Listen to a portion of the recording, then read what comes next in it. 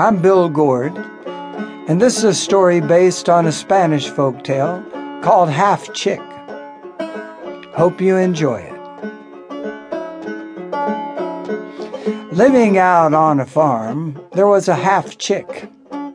Half a head, half a body, one leg, one wing. It hopped around in the farmyard. It's a funny little chick.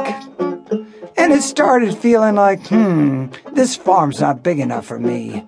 This farm's not big enough for me. I'm going to Madrid. I'm gonna see the king.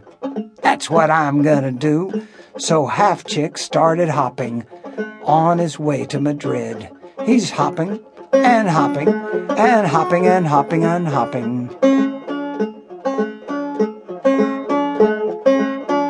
And he hops along. And he hops across a bridge over a little stream. Now it so happens that stream is kind of clogged up. There are branches and leaves and all kinds of things stopping that water from flowing freely.